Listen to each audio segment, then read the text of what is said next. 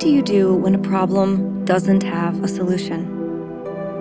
There is a lid for every pot, right? Oh, we all know that's not true. Look at your cabinet of pot lids. Do you know where every one of them goes? Me neither. In real life, there are problems that just sit there, hanging in the air in front of us.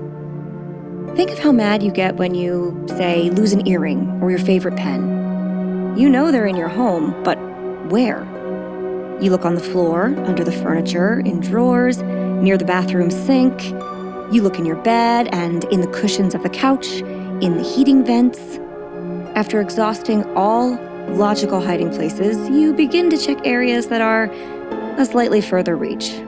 You look under rugs, in cabinets, on the highest bookshelf. Before you know it, you're tearing up floorboards and peeling off wallpaper. But still, you can't find what you're looking for. You know it's in your house, so why can't you find it? Sometimes you'll forget about it for a little while, but it always comes back. The need to find it, the lid to your proverbial pot, is always there. But you never find it. And it eats away at you, that nagging sensation, that miserable pit, that hope.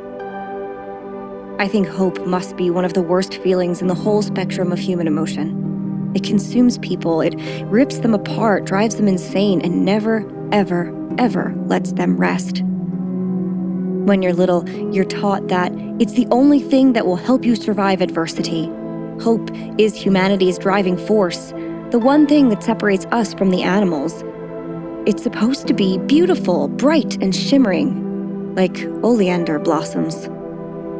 Hope is a powerful force, a waking dream. It is an embrace of the unknown, the thing with feathers that perches in the soul and sings the tune without the words and never stops at all.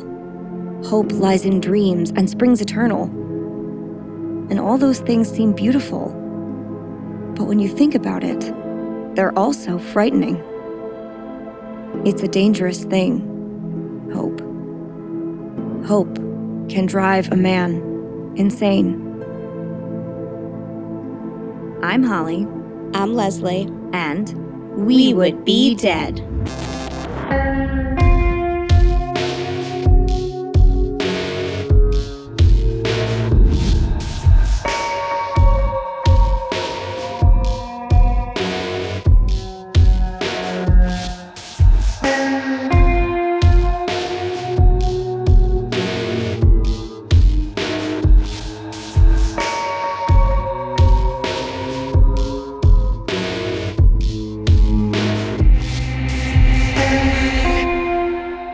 Hey, Leslie. Hey, Holly. Hey, Fiends. Ooh, we have a request today. Yes. This was like a weirdly urgent request. Mm-hmm. I mean, I guess the request wasn't urgent. My response just was. Yeah. Yeah. So today we're covering the disappearance of Brian Shaffer. And it was suggested in our Facebook group. So if you don't belong to that, you got to get in there. Get on over there to Facebook. And, we listen. Yeah. Join our group at We Would Be Dead Podcast Facebook group. .com. .net. Yeah. There's a lot of us. We have like over 2,000 people. Yeah, don't we have more than 2,100 people in our group. Yeah. It's big. What up? We have an Australian Fiend. Yeah. I fucking love you. You are very funny. Mm-hmm. Mm-hmm. They're great. I love them. More of you, please. So anyway, we had a different case planned for this week, but then someone brought up this case in our Facebook group, and everyone had like a big response. A lot of people were very interested in it. And it's one of those cases that because it's a missing persons case, it tends to haunt people. There's no resolution. That's just how those are. And I was so fascinated by it that I started looking into it, and I thought, I've spent more time on this than the case we were going to do. Yeah. So it just only felt right. It did just feel right. You know what else feels right? What? Asking our fiends for some validation right now. Give us all the validation, please. Yeah, so just like you made just like a little request of us, and we were super happy to do it, we're just going to make like a little tiny request of you. that you will be super that happy you're going to be super happy to do. So if you could, we request that you please head on over to Apple Podcasts and leave us a 5-star rating. Couldn't think of the word rating. or friendly or a friendly review. You can also do it on Spotify now. That's right. You can rate and review on Spotify. I don't know what it looks like or how you do it because I don't Spotify, but it's important. It's a very important platform. But those that Spotify, which is everyone else in the world but me. So head on over to Spotify and leave us a 5-star rating and or a friendly review. If that's how they do it, it might be just something be a else. rating, yeah. I don't know. But do it. Whatever they ask for, give us the top one, please. Yeah. I promise it's going to feel so good. It's going to feel great. It makes a huge difference for us. And you know, when you're charitable, you in turn feel good. I've heard that. There are studies that prove that like making charitable donations is partially selfish because it makes you feel so good for helping others. I would argue that our fiends would also feel some validation themselves. Yes. It would bounce right back onto you. You'd be like, I'm a good and charitable person. I feel validated. And then immediately you'd look younger. So like spend $75 on some Lacombe moisturizer or give us a 5-star review. Same result. I feel like one is a very good deal and the other is stupid. Yeah. Yeah. So anyway, leave us a 5-star rating and or a friendly review on any platform you can find. You can also support the podcast over on Patreon, where for just a few dollars a month, you get a bunch of fun extras, like our weekly when it comes back after show. We're working on it, we promise. We are working on it, guys. We our venue is changing a lot because the studio is still under construction. So it's hard for us to set up video cameras right now, which means that like Postmortem, which is our video after show, which you will get if you're a patron, has been kind of put on hold for a few weeks, but it is coming back. We do have a couple to add on from previous episodes, so you will get those. Plus, there's a backlog of a ton of them. So if you're a new patron, you'll get a ton of video content of us. There's also our patrons-only podcast, 30-minute horror movies, which is really fun. My dog just lost his chew toy. Oh. He's been so bad the past couple weeks. Anyway, we also have special merchandise offers for our patrons. You get voting rights for future episodes. Like right now we have, has voting closed for our 100th episode? It has. Does that mean we can announce it? We can't announce it tonight because it's complicated. We'll announce it next week. Yeah, next week we'll tell you what's going on with our 100th episode, which by the way, is 2 weeks away. Yikes. What? That's crazy. 100 episodes? In 2 weeks, we have 100 episodes. In 3 weeks. Okay, then in 3 weeks. Yeah. It doesn't matter. It's still crazy. That's bananas to me. So yeah, our patrons voted on what we're going to cover, and the results are super interesting. And they not only sparked an episode, but they sparked a. I'm just going to tease you by saying a very, very big, ambitious, super interesting future project, which I don't know that we would have been pushed to do without our patrons. Right. So yeah, patrons get a lot of really cool, fun stuff and influence. And sometimes we do Zoom calls and there's a bunch of stuff. So come be a patron. And if all of that is too much for you, you can simply share anything from our social media feed to your social media feed. You can let social media know when you're listening. You can post about your favorite episode, post your favorite quotation, tell your friend, tell your neighbor, tell your dog trainer. What's their name? Gaston.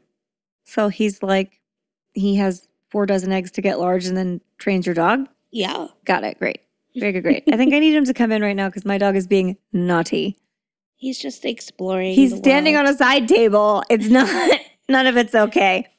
So then, if you tell your friends, neighbors, and Gaston, they can all become fiends and we can all hang out together. Yay. Hooray! And I think that's about it for the news this week. We have so much going on. There's so much to talk about. We just can't talk about it yet. And I swore I was never going to be the person who said that, but now I have to be. Mostly because I'm really excited. So yeah. You should be. Please stay tuned next week, you guys. We're going to tell you a whole lot more. Leslie, do you have anything else to add before we begin? Any cryptic messages about the future? Well, Holly. Yes. Yeah, not this week. It sounded really official for a minute. Like I thought I didn't know. felt like maybe I was in trouble for a minute. Well, no. Absolutely not. Cool. On with the show. All right, then. On with the show.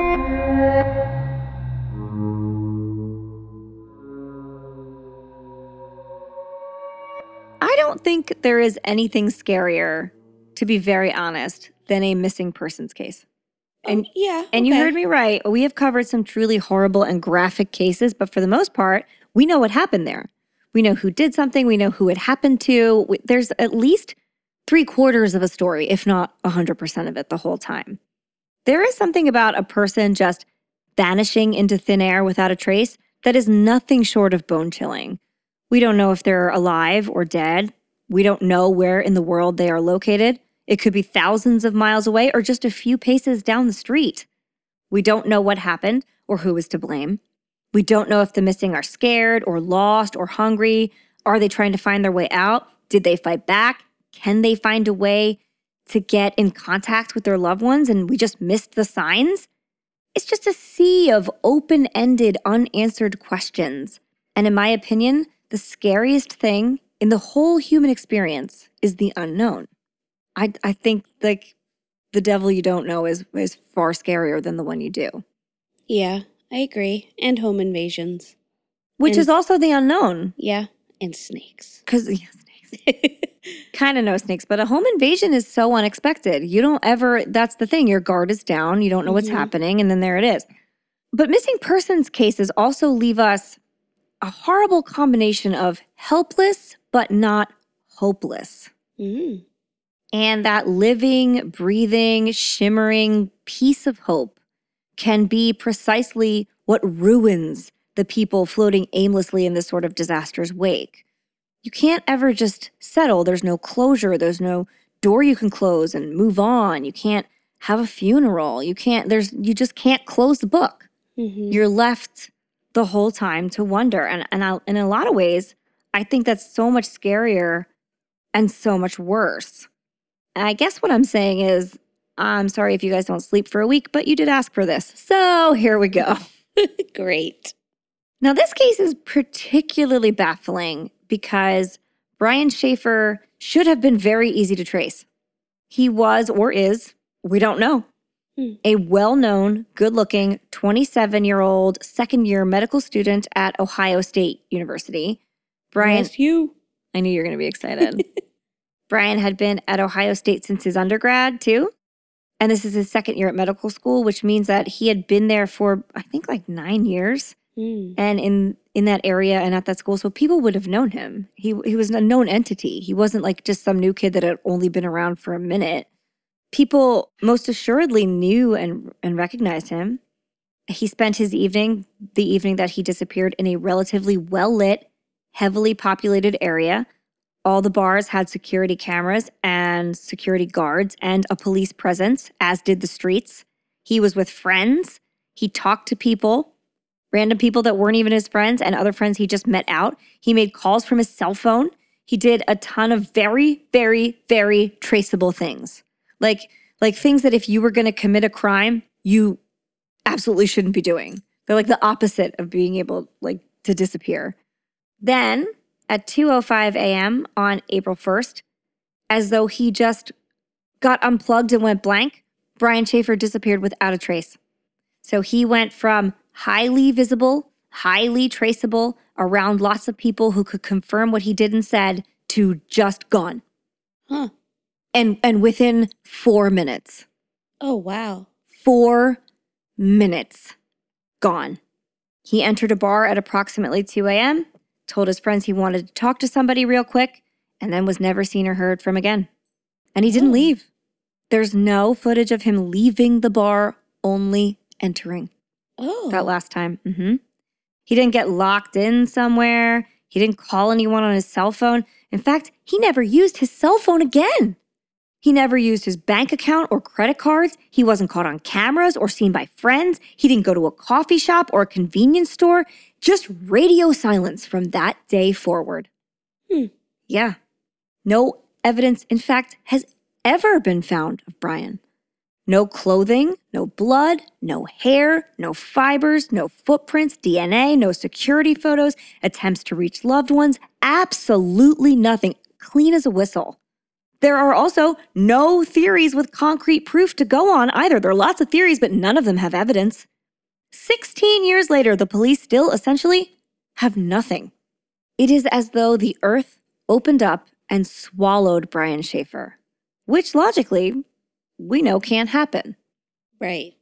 But if it didn't, what did? Right. Where is he? I don't know. All we can do is gather all the facts, no matter how big or small, and all the theories, no matter how sane or ridiculous, and speculate. Okay. And that is what every single bit of coverage of this case is. It's here is as much as we know, and then let's just throw things at a wall and see what sticks, because there is just a dearth of evidence. It just doesn't exist. But if you do want to hear like every imaginable detail, you should search for True Crime Garage's coverage of the story. Those guys are local to Columbus. They're an awesome true crime podcast. They're very good. They're very thorough. And this case is like their hallmark case. It's like something that they have worked extremely hard on because it's bars that they play music in and have frequented. It's an area that they like inhabit. So to them, it's very personal, and they've done a really great job. So yeah, if you want every tiny minute detail, you should go find True Crime Garage. They cover it on the podcast in a 2-part. Then they go back and revisit it in a 2-part. They're on Murder Squad where they cover it. They're everywhere. So like, I gotta give credit where credit is due. Right. Find them. But like, stay here and listen to us. Oh, listen to us first, and then do your further research with True Crime Garage. Tell them we sent you too. Yeah. Let's be friends. Now, whether he actually was or not, Brian Shaffer's disappearance is always going to make him seem like a super enigmatic person. Personally, I think he probably did have some secrets. But let's talk about him first, and you guys can form your own opinion. Brian Randall Shaffer was born on February 11th, 1979 in Pickering, Ohio. Do you know where that one is? I don't. Okay. He was born to parents Randy and Renee Shaffer. Randy and Renee were both born and raised in Ohio. Randy was an avid tennis player, bike rider, and saxophonist. Nice. I know, it's kind of whimsical. I like it. In fact, Randy had a Bachelor of the Arts in music that he got from Capital University, but ended up making his living as an electrician for Mid-City Electric in Columbus. Okay.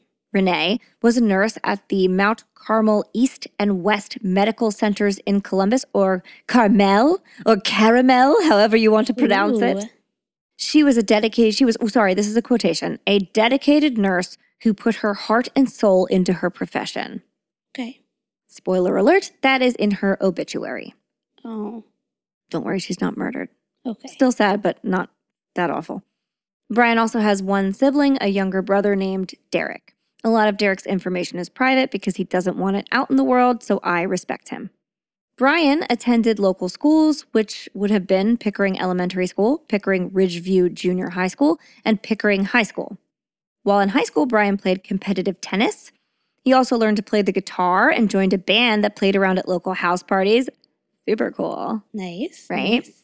During his senior year, deep into his band, Brian grew out his hair.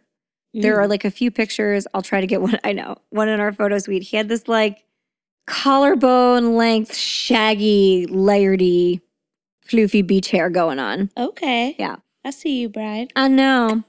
And that year he was also captain of the tennis team. Oh. And his coach told him that if he wanted to compete in like the rest of the matches that tennis season, he would have to cut his hair, which is so weird. Why do you need to cut your hair in tennis? I don't know. It's probably just a uniform look. That's what I thought. But Brian was like, okay, I quit tennis. Go, Brian. I know. Okay. Yeah. So that's who this person is.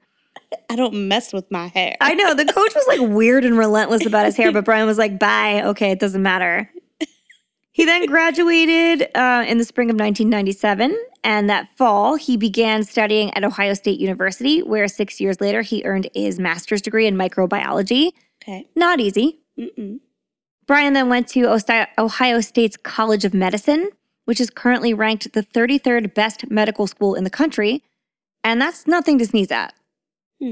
33 for like a ton of medical schools, that's good. Regarding Brian's education, it is frequently said that he was like a genius and a diligent straight A student who was like super advanced and gifted, very high achieving. But the fact of the matter is like that's not true.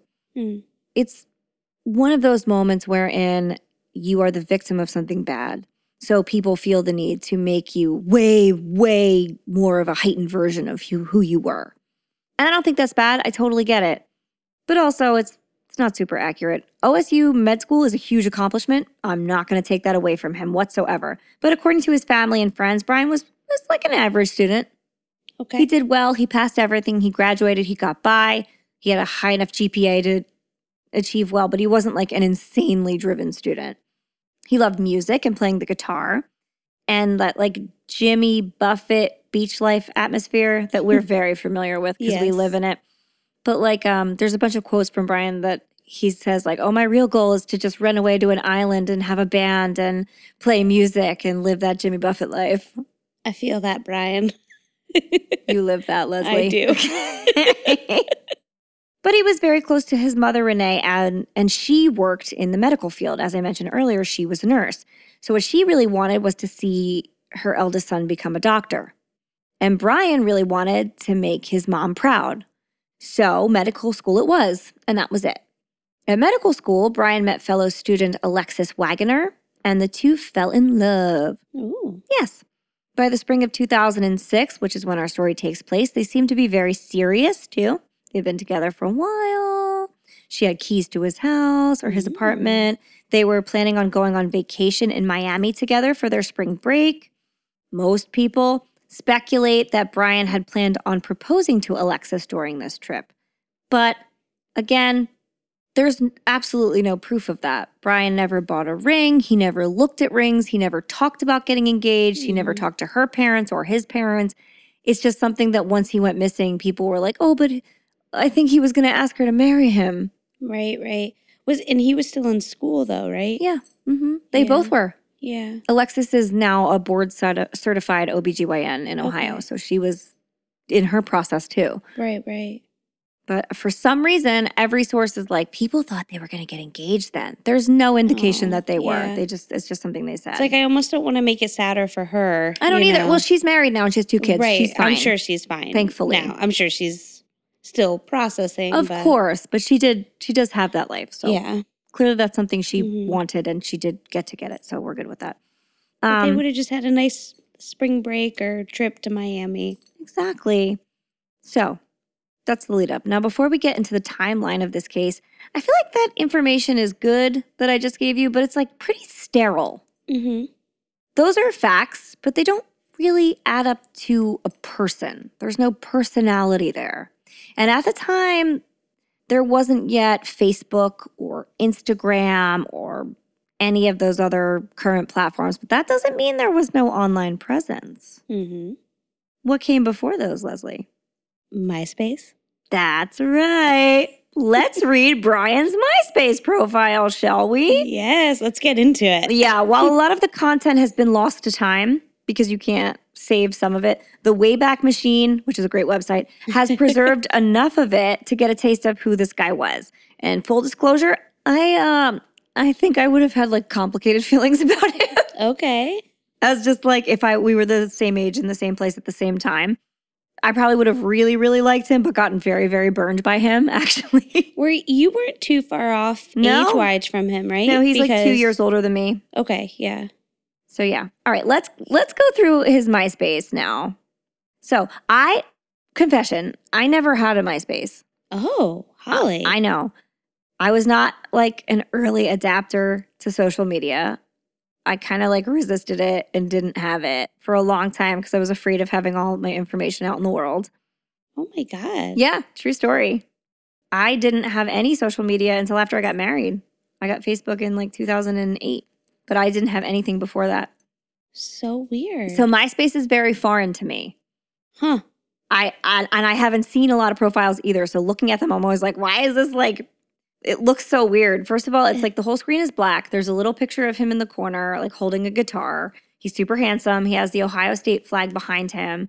The type is bright green and bright orange. Yeah. And there is like a couple little primitive GIFs. One says the evolution of a man and woman. It's super misogynistic. It's like one's a monkey and one's a sexy lady. Oh. Yeah, didn't age well, a lot of it. And then there's another primitive GIF that's one seagull standing stationary and another seagull like constantly flapping its beak. And it says, "Can you tell which gull is female?" Oh. Also didn't age well. Not loving any of that. To begin, his handle is Sleeping Giant. Did you not use your name for MySpace? I don't know MySpace. No, you would have you'd have like a screen name. So name. it's like AOL, wherein you were like, could have any kind of weird little name. Right. Mm-hmm. Okay. I think you could search for people through their names, but it was like, right. I think mine was like Super Lou or something. Okay. Yeah. He was a certain kind of college guy that I would totally because remember I told you about that weird guy that stalked me when I worked at FYE? Yes. His was like Blue Eyes something. Right. That yes, I remember you having mentioned that. Yeah, so it's like a screen name that you get. So Brian's handle is Sleeping Giant, which is the name of a mountain in Connecticut and land masses in both Hawaii and Fiji. It's also a song title from like 15 bands. Dream Theater being the most recognizable of the lot. It's also what Japan is sometimes referred to during the attack on Pearl Harbor and what some big old college dummies call their dick. Ew. You can pick out whichever reference you think he was trying to make. Personally, I don't think it was necessarily any of them, but they're there if you want to pick one out. All right, so let's keep going, shall we? In this MySpace page. Brian's blurbs about me, : I am a second-year medical student at Ohio State University, only 2 years to go. I have an awesome and amazing girlfriend, ... She's super hot and lots of fun, ... I really love music, and this whole doctor thing is really just a job, parentheses, only temporary, until I get my band together and put out a record. I want to own an island someday, or at least a beach so I can listen to Buffett all day and drink margaritas with my señorita. I play guitar. I also have lots of talents, and it would take too long to list them. And English is not one of them. If you have any medical questions, feel free to send them to me. Although right now I don't know much about medicine, but the only way to learn is from mistakes, right? So why not? And then a whole line of periods. This profile was edited, blah, blah, blah. Who I'd like to meet, : Eddie Vedder of Pearl Jam because he helped hair metal come to an end. I would also like to burn one down with Bob Marley. I want to be an alien when I'm reincarnated, but not the wussy kind, the kind from the movie Alien. Nice. Great. Brian's interests: general. My girlfriend, hanging with my friends, enjoying life, drinking, traveling, anywhere. Random road trips, playing, listening to music, OSU football, tennis, working out, running, the beach, deep sea fishing, watching movies, skiing. I am horrible. Big dogs, medicine and science, the boring stuff to most, doing things with my mom, who was the greatest, most wonderful person in the whole wide world, 5 exclamation points. Music.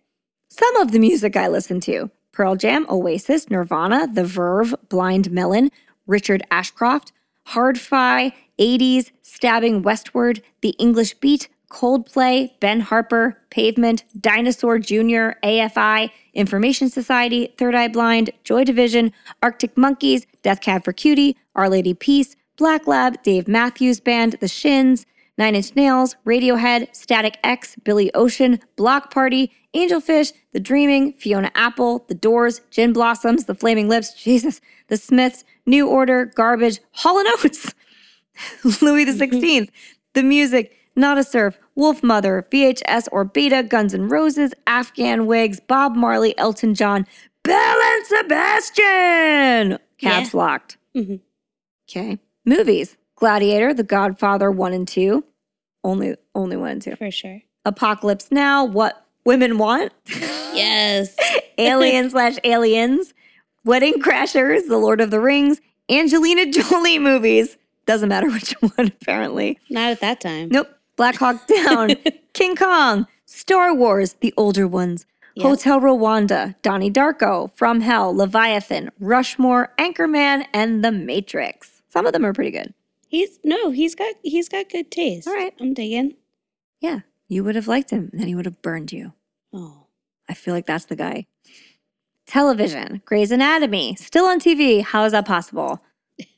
The OC, History Channel, the whole History Channel. Because the History Channel, that was it. I guess, It was so good then. Hollywood True Stories, ESPN Poker, Judge Judy, Saved by the Bell, Mythbusters. Shout out to Mythbusters. I love that show. Tennis. Just tennis on TV. Yeah. Stupid reality shows and Skinamax. So soft porn on basic cable. Mm-hmm. But I feel like I'm getting the vibe that he's being funny about stuff. Yeah, I'm sure he was super charming and lots of women liked him. Yeah. Like, what's his number? No, just kidding. Exactly. He's extremely good looking too. Books, The Da Vinci Code. Everybody liked The Da Vinci Code. Lord of the Rings trilogy. So you guys would have so much to talk about. So much. Michael Crichton books, Angels and Demons, and the Roald Dahl books. All of them, I guess. Yeah. All right. I feel like that was repetitive though, right? Like the... Roald Dahl? No, like the Da Vinci... Oh, I guess and maybe Angels he was and just Demons? naming... It's the same author, yeah. Maybe he was just naming them. Heroes, Me Mum. She will always inspire me to do my best, and I don't want to let her down. Medical school, medical mom. Didn't want to disappoint mom. We talked about that. So, Brian's details. Status in a relationship. Here for friends. Orientation. Straight. Hometown. Pickering, Ohio. Body type. 6'2". Athletic. Very true. Ethnicity. White. Caucasian. Religion. Christian or other.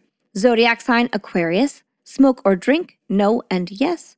Children, someday, education, grad, professional school, occupation, medical student, income less than $30,000 a year.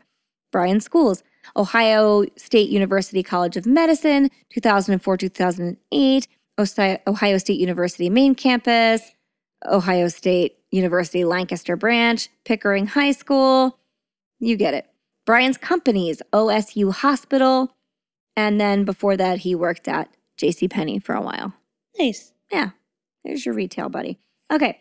So then we also have a few comments from friends. I don't know how long they saved them or how MySpace worked, if it was like a Facebook wall or what it was, but there's 11 of them. Now, a lot of them are from Alexis after his disappearance. Okay. Which I will read in a second. But the ones that were before he went missing were... Alexis on February 2nd, 2006 at 10:21 p.m. You are one gorgeous man. Aw. Yeah. Ohio Dan, which is his cousin. And that's on February 11th. This is his birthday, by the way. February 11th, 2006, 2:37 p.m. Happy birthday, man. I only knew because MySpace reminded me. Well, Facebook does that too. Very nice. But that doesn't make it any less sincere. All right, cousin Dan. Alexis, February 14th, 2006. Happy Valentine's Day, Brian. I love you, and I can't wait to see you later today. Mwah! Transmission, March 26th. Welcome. The Information Society brings back memories. I don't know what the fuck that is. I don't remember. I don't know. So, and then the last one is the day Brian disappeared. March 30th was just cryptic, and I didn't realize it. March 31st, 2006 at 8:58 a.m. So that's the morning, and he disappeared very late that night. And this is from his friend Clint, who he went out with that night, and it says, "Ladies, don't believe a word this man says. He loves the ass tags." What are ass tags? I don't know. Like tramp stamps? Maybe. I didn't look it up because I didn't want to Google ass tags. I don't know. There are a lot of things I'll Google for you guys. Ass tags isn't one of them. Yeah, I guess maybe a tattoo. That's what I was thinking. But like, this is your I don't public... know. What time was he saying it? 8:58 in the morning. It's a weird time. Yeah. I guess he maybe was just still up and drunk. Maybe, but that's the day. So we're going to get to this in a minute, but March 31st was the last day of finals. And that's why they went out that night. So spring break started like that evening. Okay. So that morning they might have had their last one. They might have stayed up all night studying, but they certainly weren't. I mean, for a fact, they weren't out partying. That wasn't a thing. Yeah. Also, Brian has a very committed girlfriend. So Yeah. ladies, he likes the ass tags on your public MySpace someone who was in a committed relationship. If you saw on that kind of thing on their public social media, like on their Facebook wall or on an Instagram comment or something now, it would be alarming a little. You'd be like, why are you saying that? Yeah, I'm trying to place myself back to MySpace days. But also remember, he's 27. He's not 22. I know. This is college, but it's medical school. So he's not like super young. I think that it was a bit more wild over there from what I remember. Maybe. I don't know, but it wasn't as refined. It was these quick, it was like just messaging people. Like, remember when Facebook was like that too, where you would just write on people's walls like, hey, what's up? Definitely. But this is so public and it's such a thing that's like against, like the only other person that's commenting is his girlfriend. I know, but I recently went back to my Facebook posts from this era. Okay. And they are equally... Yeah, you sent me like 100 of them. They're great. Equally as weird, the things that I posted on people's wall and what people posted on my wall, that I'm like, we would never do this now. Were they about ass tags? Can you tell me what an ass tag is? I'm gonna look it up. You can look it continue. up. I Google so many horrible things. That one's for you. So yeah, that's his MySpace page, which I think is like a way better snapshot of who he is than just like a bunch of sterile facts. So that's why I wanted to read all of it, which is a lot. And we can gather a few things from it. He had a lot of hobbies. He liked so much music and movies. And he really, really, really, really loved his mom. Brian and his mother, Renee, were very close. Like everybody in his family will confirm that. So when she passed away, tragically, of blood cancer, some places say bone cancer. It is a form of leukemia, which I think is blood cancer, but I could be wrong. The details are not like provided everywhere. So I guess you can pick whichever one you think. But anyway, her passing on March 6th of 2006, which is right before his disappearance, hit him extremely hard.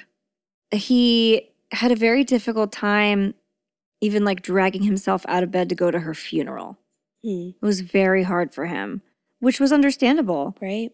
There's one source that said he showed up late and extremely like distressed to her funeral, like they were waiting for him. But Renee, his mother, is the one who wanted him to be a doctor. And so even though she had just passed away, he just kept going, which is impressive given what grief can do to a person. According to the bereavement support program at several major American hospitals, grief can make you sleepless, unable to focus, unable to eat. It can cause back pain, joint pain, headaches and stiffness, chest pain, irritability. It can also lead to extreme anxiety and panic. But Brian wasn't just experiencing grief either. He had to have been experiencing a fair amount of stress and sleeplessness for other reasons as well. After all, he was, lest we forget, a second-year medical student. And the American Medical Association states that medical students are 3 times more likely to die by suicide than their counterparts in the general population due to the extreme stress that they're under. Not just because of school, not just academically, not just at a hospital, but also as a responsibility to their family. A lot of them feel very, very much like they're doing something for their whole family too. So they feel the pressure on so many different angles. So it sounds to me like Brian could have been marinating in a pressure cooker of horrible feelings and panic. We don't know for sure that he was, but statistics say that it's very, very possible. But spring break was just 3 weeks away. He would be able to relax on a beach in Miami with his girlfriend at that point. Maybe he just saw the light at the end of the tunnel and pushed through. Brian slogged through his final exams, which ended on Friday, March 31st, 2006. His girlfriend, Alexis, had finished a bit before him and headed back to Toledo, where she was from, to spend the weekend with her parents.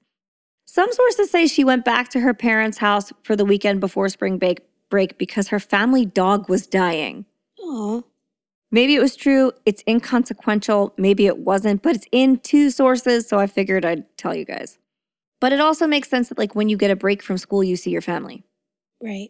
So if you were going away for a while, you might go home first so that you could also see them and then go on your vacation. Yeah, that makes sense. Yeah, that made total sense to me. So that's what she did. That Friday night, the 31st, Brian went to dinner with his father after he finished his finals at an East Side Outback steakhouse. Some sources speculate without evidence that Brian had been angry at his father for having an affair with another woman while his mother was dying, which, in moving forward, would be a very convenient explanation for some things. It would explain why he, ran away from his life, but there's no proof that that's even a little bit true, which makes it feel slanderous. Right. I don't even know where they got it from. It also seems drastic to fully run away from your life for that reason. I guess if your maybe, relation, whatever, it's a tiny little thread that they can unravel, Okay. right? And there's none of them in this case, but there's no proof of that. I feel like somebody one time said it in conversation, and then a couple sources latched onto it. Okay. And that's it.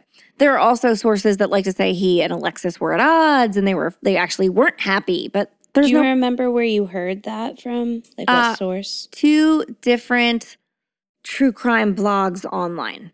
So not actual journalistic sources. Okay. I read all of them. I read Reddit. I read all of the bloggy things. I also read newspaper articles. I also read police reports. I read so much and listened to so much on this case. And again, these are very fringe sources. Sometimes those sources are surprising, and they come up with information that other people just didn't get, and they're correct. But in this case, I don't necessarily think it's true, but I do feel like I should just give everybody everything, so that's part of it. Okay. What we do know for sure is that Randy, Brian's father, said that Brian looked very tired that night, that he was very burnt out from finals. Brian told his father that past week he had pulled a couple all-nighters to prepare. Again, not uncommon, but also exhausting. Then he went on to say that he was excited to go out to a few bars with his friends to blow off a little steam that night. They planned to kick off spring break with a bar crawl. Randy told Brian that he didn't think that was a good idea, given that he looked super tired, but Brian just kind of shrugged off his father's concerns, and after dinner came to a close, he said goodbye and headed back to his apartment on King Avenue. Once he was there, Brian sent a message to his brother Derek about meeting up at a bar, because Derek was supposed to meet up with them that night. Derek replied that he had been downtown at a comedy club with his girlfriend, and the show was going on longer than anticipated. He said that they weren't going to come on the little bar crawl that night because it was getting late and they were tired and they had already been drinking, and kind of just said, all right, you have fun, good night, signed off. Which is something that to this day, Derek kind of holds guilt for, because he thinks well, what if I had gone? Would I have paid more attention to Brian? Would I have kept track of him better? Would he have not wandered off? Would he have not done whatever he did because I was there? There's no way to know, which I think is super sad. While some sources claim that Derek also was the recipient of a $20,000 inheritance when his mother died, and Brian received nothing, there's no evidence of that either. But there are some sources that say this caused tension between the brothers. Well, first of all, let's just pretend it is true. Medical school costs way more than $20,000. So if Brian got medical school and Derek got $20,000, I think maybe Brian won. Right. So there's that too. But there's also this is not heavily reported. A lot of this case is like that. It's some people say this, some people don't. There are some things where this is reported. Either way, if we just proceed like that's true, I don't think it's that offensive because one kid got medical school. Right, because where was Derek not in school? No, he was in college, but he wasn't going to medical school. Okay. So it stands to reason that you would be we sent this one kid to 10 years of school. The other one will get the inheritance. That just makes sense to me. There are also numerous sources connected to the family that stated that Brian and Derek had grown much closer since their mother's passing, and that they weren't at odds because of any inheritance. And this is confirmed in a lot of things that Brian said previously. He said that he and Derek had leaned on each other for support. Their relationship had gotten stronger. And that, again, that to me seems to check out. Yes, you would turn to the person you were closest to for support. For sure. So Brian, after Derek said that he and his girlfriend weren't coming out for that night, was kind of left in his apartment to wait for his friend, Clint Florence, to arrive so that they could head into town and go on this little bar crawl together. So now, Leslie, we got to get in the mood for spring break, bar life, 2000. 2006. So if we were in a bar in 2006, what would we be listening to? What would the big songs be? What was the moment? Well, thank you, Holly. I would love to tell you about this moment in time. I'm so excited. Specifically because I was a freshman, so this was... Oh, this is your time. This was my time. I was a freshman in college. There was a bar that allowed us to be out. Oh. There was also a 18. The other bars locked you up in a basement. Yeah, where we could dance. So these songs are, they are just me. Give them to us. Me. All right. You ready for the first one, Holly? I've never been more ready. Tell me if you know who sings this one. Probably not. Keep going. I'm bringing sexy back. Yeah. Yeah. The boys don't know how to act. Yeah. Do you know that one? I'm bringing sexy back. Is it Miss Justin Timberlake? It sure is. Yeah. Featuring Timberland. Oh, Timberlake featuring Timberland. That's right. Love it. All right, next up. I'm on tonight. You know my hips don't lie, and I'm starting to feel it's right. Oh. Do you remember that one? Shakira. That's right. Yeah. They say it my right hips in the song. don't lie. They don't lie. They tell the truth all the time. All right, so besides those bangers, we also had Carrie Underwood, who sang Before He Cheats. Yes. Remember that one? That was a good one. That's like a karaoke song too. Mm-hmm. A lot of girls really like to get out a lot of anger singing that song. There was Black Eyed Peas, Pump It. Pump It. Louder! Yeah. Pump It. That one. Yeah. The Pussycat Dolls also made a comeback this year, so that song Buttons was on. Oh, loosen up my buttons, babe. Yeah, that one. See, you know all the songs. Yeah, I remember Rihanna, that. One of my favorite songs by Rihanna was SOS. Not Under My Umbrella. No, SOS. Do I know that one? SOS, babe. Someone help me. Okay. Yeah. Took a minute. Sorry. Then there was Panic at the Disco had just come out the year before, but their song finally became popular, which was I Write Sins, Not Tragedies. Oh, I love them. That's a good one. Yeah. There was also Dance Dance by Fall Out Boy. Oh, no. Dance Dance. You remember that one? The end. That was it. Dance. Done. Well done. It's also Carrie Underwood's song. Yeah, you don't remember that song? No, I don't. That one, oh, I love this one. You just talked about Panic at the Disco, so my whole brain is closing the goddamn door. It was like, dance, dance, and these are the lives you love to lead, something like that. I don't know that one. I'm going to have to listen to it. Maybe I'm just old and not with it. That was before I was married. I was still like a little bit cool. And then this was also the year for Walk It Out. Walk It Out. All right. Walk It Out. Yeah, it was like that dance. Now walk it out. Oh, now walk it out. Mm-hmm. All right. Walk it out. Yeah. And the Laffy Taffy. Do you remember the Laffy Taffy one? I remember that it is a candy that most kids hate at Halloween time, and it turns into a rock when it's cold. Correct. There were so many. There were so many good songs. And then there was also The Fray was big, How to Save a Life. Oh, okay. Yep. That's a depressing bar song. I know, but it was still, people sang it. Beyonce had Check on it. Chasing Cars by Snow Patrol. Okay. And Hey There, Delilah. Oh, God. Yeah. You buried the lead on that one. I know. Oh, and Bad Day by Daniel Powter. You had a bad day. Yeah. So everyone who left American Idol got that? Yeah, okay. Yeah, for sure. And there were some good songs. That was that. Nickelback was even on there for a while. I don't know why. No, Nickelback. But Nickelback was there. Oh, no. Nobody likes them anymore. What was the flip with Nickelback? Why did people suddenly hate them? They liked them for a minute. No. I don't know. All their songs like... Well, that's the thing. Yeah. Swimmer. Yeah. It's all the same songs, I think, is the problem. But I think that if you liked them, then you like them. It's like Brian with Jimmy Buffett. If you like Jimmy Buffett, you're gonna like everything he puts out. Blew out a flip flop, whatever. Yeah, I got it. All right, so those are fun. I feel like I'm in a bar in 2006. I was allowed to be in a bar in 2006, so I can kind of put myself there. I was not, but I was You were there. anyway.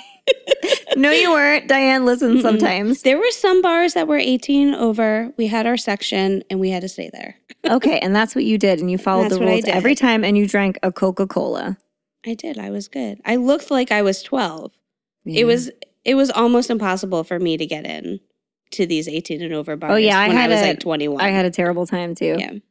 Anyway, so 2006, we are listening to the Black Eyed Peas and maybe sometimes Nickelback, and we had a bad day and all those things. And Brian is waiting for Clint in his apartment because they are going to go into town and get hammered, so all is right with the world.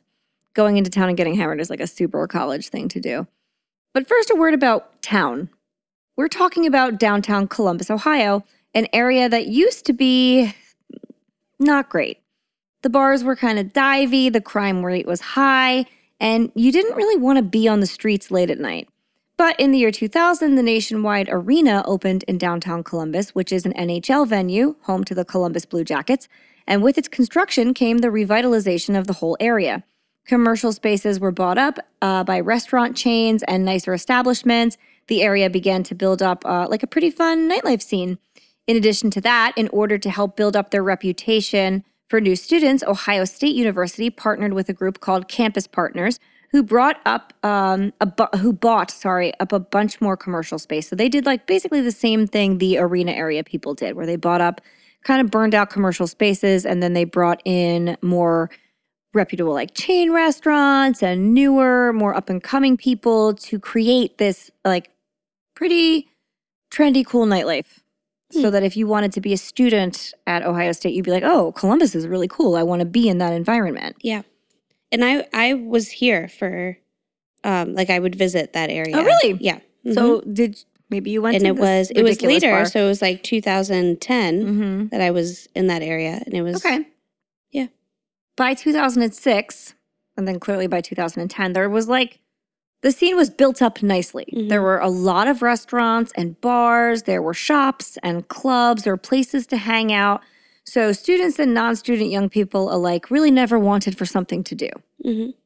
With all that nicifying, of course, also came added security. There were an increased police presence everywhere. Bars had security guards. Every building, establishment, and major street had multiple security cameras. If you were downtown, you were being documented while you were there. So that is the area that we're going into. And it's 2006, so yes, everywhere you go, there are electronic eyes on you. Mm-hmm. Clint arrives at Brian's apartment a little before 9:30, and he and Brian jump in possibly Clint's car. There is dispute about how they got to their original destination. We know Brian did not drive. His car remained at his apartment. And we know that at some point, Clint's car went back there as well. I don't know how they got to this place. Neither does anybody else. But they did. And they went to a bar called, drumroll please, the Ugly Tuna Saloona. Oh, I nearly died when I read that. The bar itself, which is now closed, was really, really gimmicky. It had this, it's so bizarre. It's got almost a Carlos and Charlie's vibe for anybody who's been to Cancun or Cozumel or something. It looked like a vacation bar. I guess a Cape May reference I might give you is if you really turned up the dial on cabanas. Okay. That's what I was thinking. So much kitsch. There are surfboards and fake palm trees and shiplap everywhere and signs that are Key West this way and this one that way. Yeah, it has this bizarre tropical island vacation theme, which is very strange to me for the middle of Ohio. Mm-hmm. But whatever works. And Brian loved a tropical experience, so maybe he was drawn there because of that. Their slogan was, quote, fresh fish, ugly owners. Where were they getting the fresh fish from? And the ugly owners. I don't know why you're advertising that. I have no idea. It's very strange. I guess there's water over there, but... Yeah, but then again, they also had something that I've never seen anywhere else. They had a very late happy hour. So they would run their happy hour from 8 p.m. to 10 p.m. And their happy hour was fucking dangerous because it featured, for $1, either shots or well drinks that they mixed with like an eyedropper of mixer and a giant cup of alcohol. Yeah. So this is correct because so in New England at least, and even down here, happy hour a lot is like the beers, right? Yeah. And that was the same. Like, so when I was in college in Massachusetts, we were like heavy on beers. It would be like dollar drafts or like $2 pitchers, whatever. But my cousins that are all from Ohio and like like Virginia and stuff, when they came over to visit us, they didn't drink beer. They just drank liquor, and they would only drink by shots. I thought that was, my brother and I were like, I thought that's very odd too, but now that you're saying that that's something that lots of people did there, it seems a little less odd behavior for him. But that's like, that's what the rest of this is, them just drinking shots. Yeah, that's just what they did. They would have like maybe a beer, but they mostly, like he thought it was weird. My cousin thought it was weird to like get a pitcher, and he would just be like, oh, let's just do like a shot.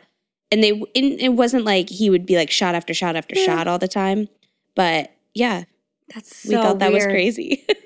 So then if you combine the fact that this bar had dollar shots, dollar extremely strong well drinks, and a $10 credit card limit in 2006 when most people didn't carry cash, you're at like card level then. You just get like a lot of very, very drunk students. Also, I have looked and there is no explanation for the name of this bar. It doesn't exist. I Googled it. I tried all the other avenues to look at. I looked at their website and stuff. Beyond trying to contact the owner, which like, I don't need to get that deep. Yeah. It just doesn't, it seems so weird to me that I feel like there would be like a how we got our name section in the menu or something. And there isn't, it doesn't exist. And it's a strange name, but maybe not the strangest. And bars have a long history with bad and weird names. English pubs are just named after like livestock and found objects. Nothing better than a pint at the Heifer and Penny Whistle. Yeah. They're all like that. So, but Leslie, maybe you know of other weirdo bars? Maybe one we're both very familiar with. Yeah. Maybe another ugly bar. Why is that a thing?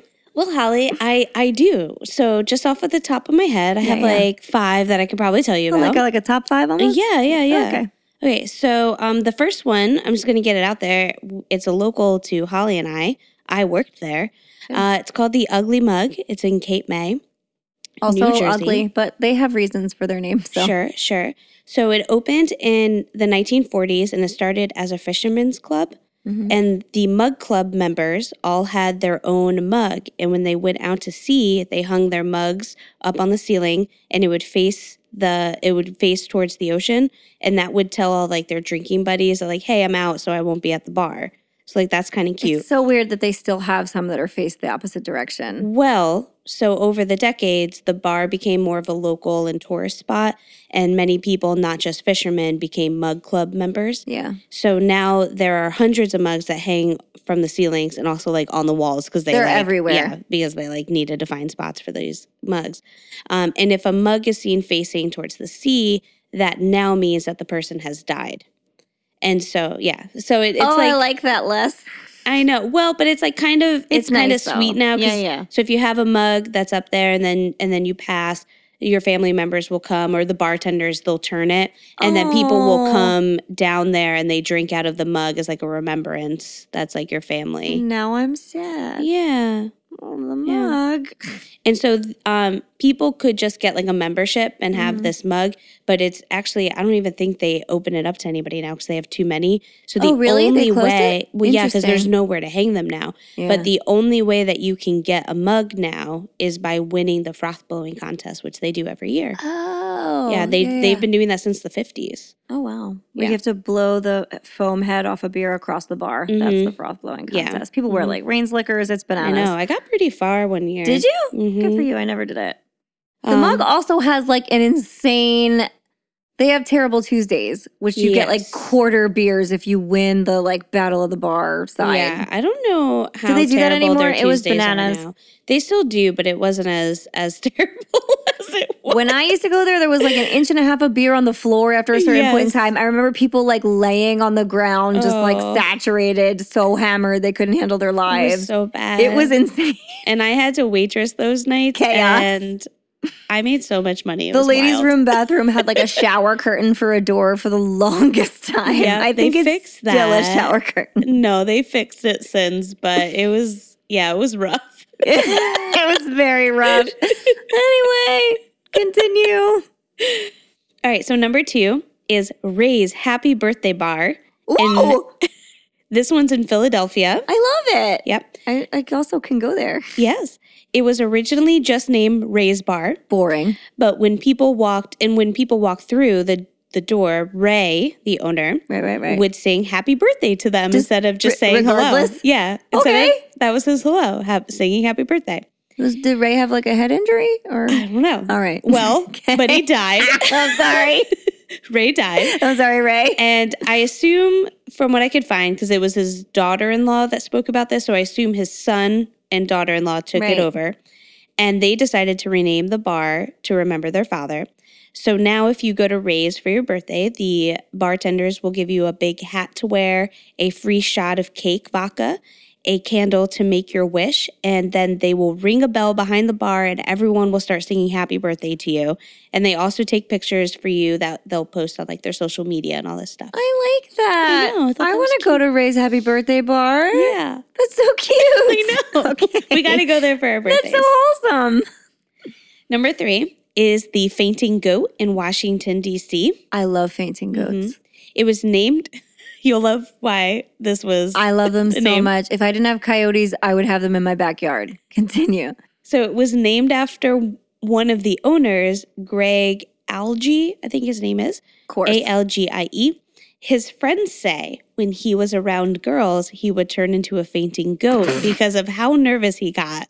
And that's why they named the bar Fainting Goat. That's great. Poor Greg. His friends say he's fine. He knows himself. Yeah. He's okay. Self-aware. Yeah. Got the joke. Good job, Greg. He's doing okay. Perfect. All right, number 4. This one is a weird one. I love weird. It's called Psycho Susie's Motor Lounge and Tiki Garden. And Tiki Garden. It's in Minneapolis, Minnesota, Okay. and is owned by Leslie Bach. Love the name. Yeah. It's good. So maybe you. Yeah. Got So it. Leslie has a few different places, all with equally weird names. She has St. Sabrina's, which is a tattoo shop, Donnie Dirk's Zombie Den, Undead Frank's Zombie Bites, and Betty Danger's Country Club. I want to go to all of those. All are part of a fictitious dysfunctional family storyline. Each place has its own persona. That's so cool. Yeah, so Psycho Susie is the second oldest sister. The story is she went on vacation with family and got shipwrecked. She went insane, and when she came back to Minneapolis, she decided to open a tiki place where people with tattoos could drink beer and eat pizza. Who is this person? I love them. I know. Well, it's Leslie Bach. I love you, Leslie Bach. I also love that she's just like a business owner. She has so many places. That's great. Get Plus it, she like girl. wrote a whole story. I know. And then number 5, your husband will like this one. Oh, I'm sure. It's called Hop Sing Laundromat in Philadelphia also, so he can go to this one. I think he's talked about this before. Okay. So the owner, Lay, loves the show Bonanza. Like you do. Yeah. There's a character named Hop Sing, and on the show, every time he gets into an argument with the Cartwright family, who he worked for, he would threaten to quit and move to Virginia City in Nevada and open a laundromat with his cousins. He dreamed... What a Right? specific threat. I know. So that's just like the storyline of Hop Great, Sing, of course. right? He dreamed of working for himself, but unfortunately, this never happened, partly because the show was canceled. I don't know if it was Oh. ever like that was going to happen in the show or not, but the show was canceled, so it Doesn't matter. Yeah, it doesn't Got matter. it. So the owner, Lay, thought that he would open one for him.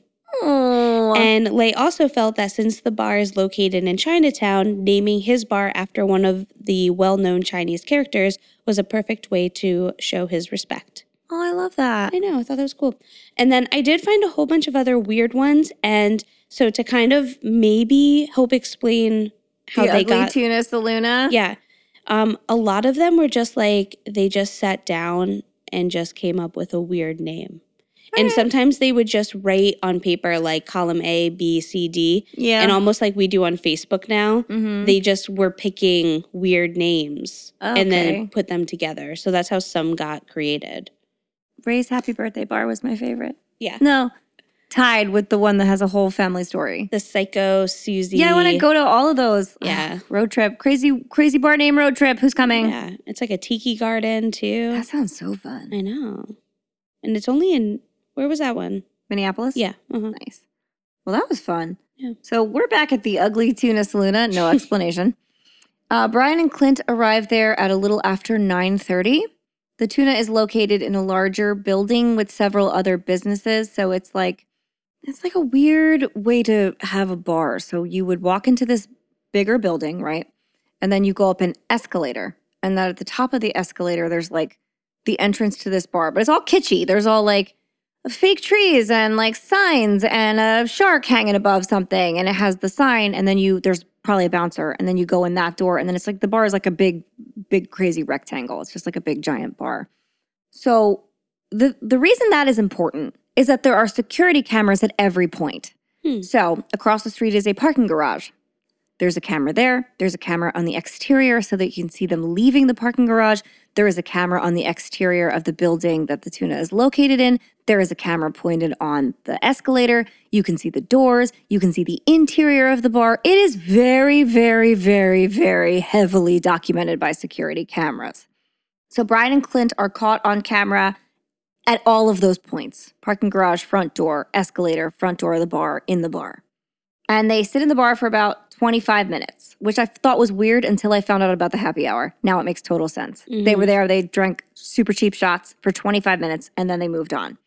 And then they're documented leaving. They're documented leaving the bar, leaving the building, leaving the parking garage. The whole thing is documented. We know that happened for sure.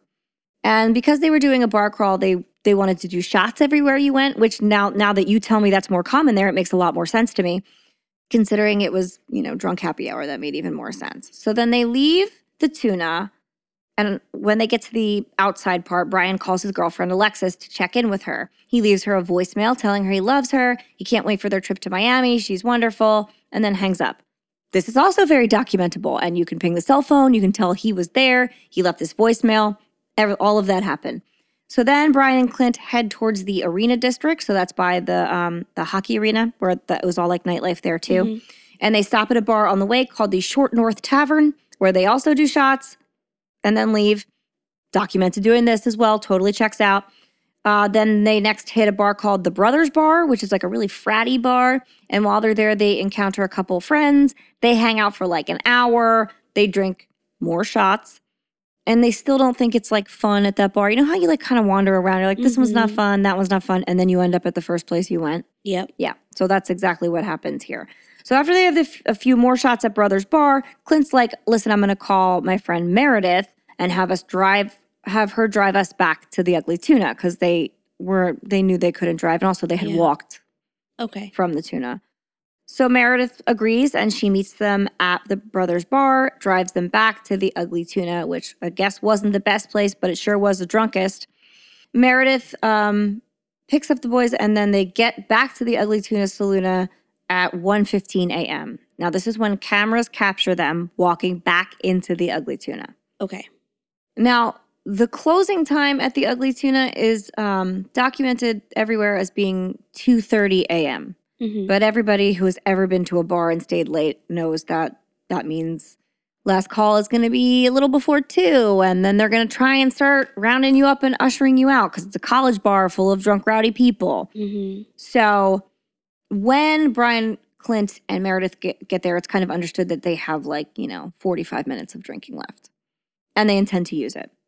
Also, by this time, Brian is like visibly drunk. You can see him on a lot of security footage, and he's like doing that weird like shift for your weight from one foot to the next, like lean on things thing that you do when you're drunk. And it's not shocking. He's been doing shots all night.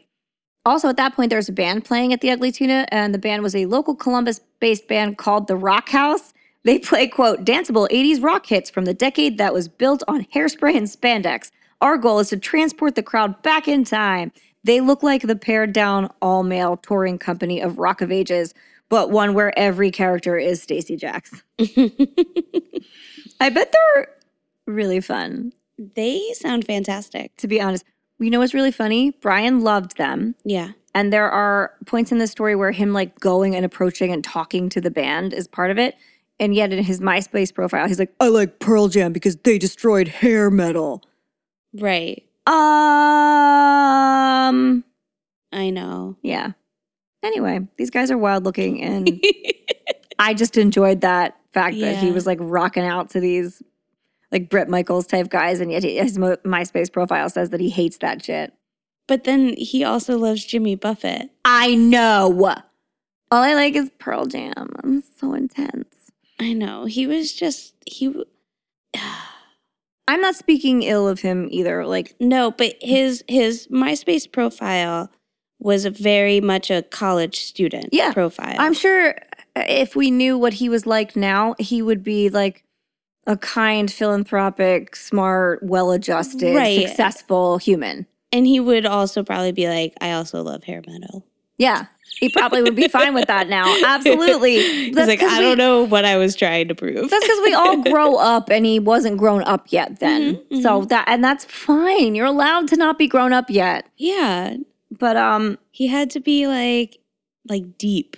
Exactly. He also had, and this comes into play too, he has a tattoo on his arm that's a stick man from a Pearl Jam album cover. Okay. Very yeah. intense. I mean, I believe that. He was of that age range where it was like, yeah, he was a Pearl Jammer for sure. I mean, later Eddie Vedder like announced his disappearance at like a concert and tried to like spread awareness. So the Pearl Jam thing was big and important.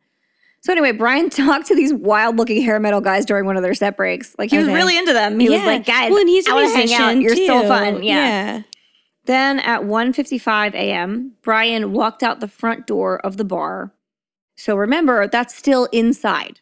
He hasn't gone outdoors. Okay. He's just in that area that's all kitschy looking where there's a front door. Okay. So he walks out there to talk to two women who he was definitely hitting on. Mm-hmm. They say so, and the security footage shows him like leaning into them, like talking into like their neck area. He was like very clearly that like drunk flirting. Yep, exactly.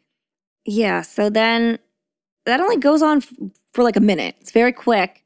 And then he walks back towards the entrance of the bar. But this is a panning camera. So you don't see his feet actually cross the threshold and him enter the bar, but you see him get almost there. Now, a lot of people hang their hat on this. Okay. They say, well, I didn't see his body go inside the door. I can't say he definitely went back in that bar. Maybe he didn't. It seems like you'd have to be like a contortionist to be able to bail on that at that point, but like, I can't deny it. Maybe he didn't. But his friends Clint and Meredith do say that he came back inside, they saw him, and he said one of two things. He either said, I'm going to go talk to the band, or I'm going to go find some girls. Wildly different things, but the room was loud. Could have been anything. Also, remember, he has a serious girlfriend who thinks that the two of them are going to get married. Right. He's well, like, did she think that, or she thought that? Okay. But like everything of him in the public sphere also appeared that way. Right. But yeah, I mean, it's also, how many guys do we know that are like that? I know. I'm just saying this goes along with the rest of the profile. Mm-hmm. So after whatever he says at 1:55, when he comes back in from talking to those girls, he staggers into the crowd and Clint and Meredith lose track of him. But not for long, for 10 minutes. Because at 2:05, the bar starts closing down. Or I mean, they lose track of him forever, but like this is when they realize. So 10 minutes pass and then the bar starts closing down. The security guards are starting to like tell people they got to get the hell up out of here. They're telling you to settle up. They're trying to like round people up for the night and get them out. Mm-hmm. The band is also done, so they're breaking down their instruments and they are using a service entrance to carry their equipment to their vehicles from the bar. People are paying their tabs and shuffling everywhere. And Clinton and Meredith don't see Brian, so they do a lap of the bar. They don't see him anywhere. They walk through again. They don't see him again. Then they stand by the door for a little while, thinking he's going to filter out with everybody. You know, how you're like, I'll just stand here and wait. They don't see him. Then they call him. They both call him, and there are some sources that say Clint leaves him a voicemail, some that say Meredith leaves him a voicemail. For all I know, they both left him a voicemail. We will never know. And they're just asking him, like, where the hell are you? Then they go check the bathrooms. She checks the ladies' room. He checks the men's room. They see nothing. Then, this is what gets me. All those things happen, right? That's a lot of stuff. That stuff happened in the course of 4 minutes, according to them. Mm-hmm. 2:05, they notice he's gone. By 2:09, they leave the bar. 4 minutes? You're like, oh, I can't find my friend. And you give that situation 4 minutes before then they leave. They're done. They're like, we can't find him. Oh, well. And they leave. Which to me is like intense. I would never leave a friend at a bar, especially just after 4 minutes of looking. But there are a lot of people that don't find this problematic at all for a 27-year-old male student. I say male because for a female, this would be nuts. That's what I was going to say. I think that that would have been insane for a female. Yeah. We would have been walking around trying to find. We would have been losing our minds screaming. Yeah. But I think, who knows? I don't know if it was weird behavior. No, some people say that he was not opposed to an Irish exit and had done similar things before, though admittedly not at a bar in town at 2 a.m. when he didn't have transportation. Right. So mind you, they're saying things like, oh, we think he just went back to his apartment by himself, but he didn't have a car. But this was still like all like on campus, right? So he could No, they had to drive there. This wasn't somewhere where they walked. Right. I guess they wonder would walk, how far you would drive away. into town and then you'd walk around town once you parked. Okay. Yeah. I don't know. Oh, incidentally. Maybe they thought if they were talking to a girl, maybe they thought he like went with the girl. Yeah, we're going to get back to that in a minute. Incidentally, the term Irish exit or Irish goodbye comes from a rather problematic assumption that all Irish people will leave a bar without saying goodbye in order to prevent people from knowing how drunk they really are and taking their car keys. Oh. I didn't realize it was mean. It's mean. Oh. Yeah. So, after they assume there has been an Irish goodbye, Meredith... but we'll still say it. Yeah. Meredith drives her and Clint... back to an apartment that belongs to an OSU professor. So Clint is like a professor's assistant. Okay. And so he is house sitting for one of the professors he works for. So they take Meredith's car and they go back to this apartment. Again, they enter through a security, like they have to enter a code. They're documented getting into the parking lot, entering the apartment building. They definitely did that, 100%. And Brian was never seen or heard from again. The next morning, Clint and Meredith go back to Brian's apartment complex to pick up a car.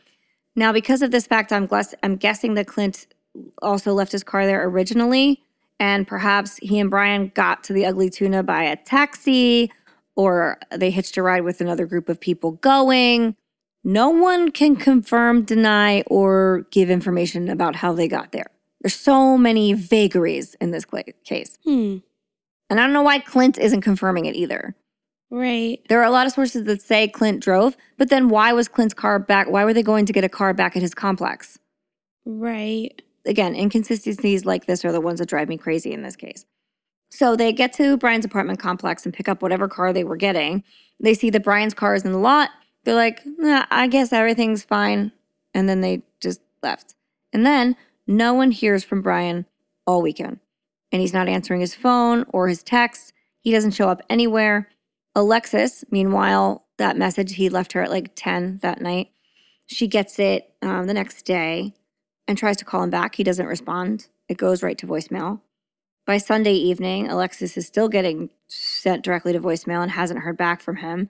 And she begins to get worried that something is profoundly wrong.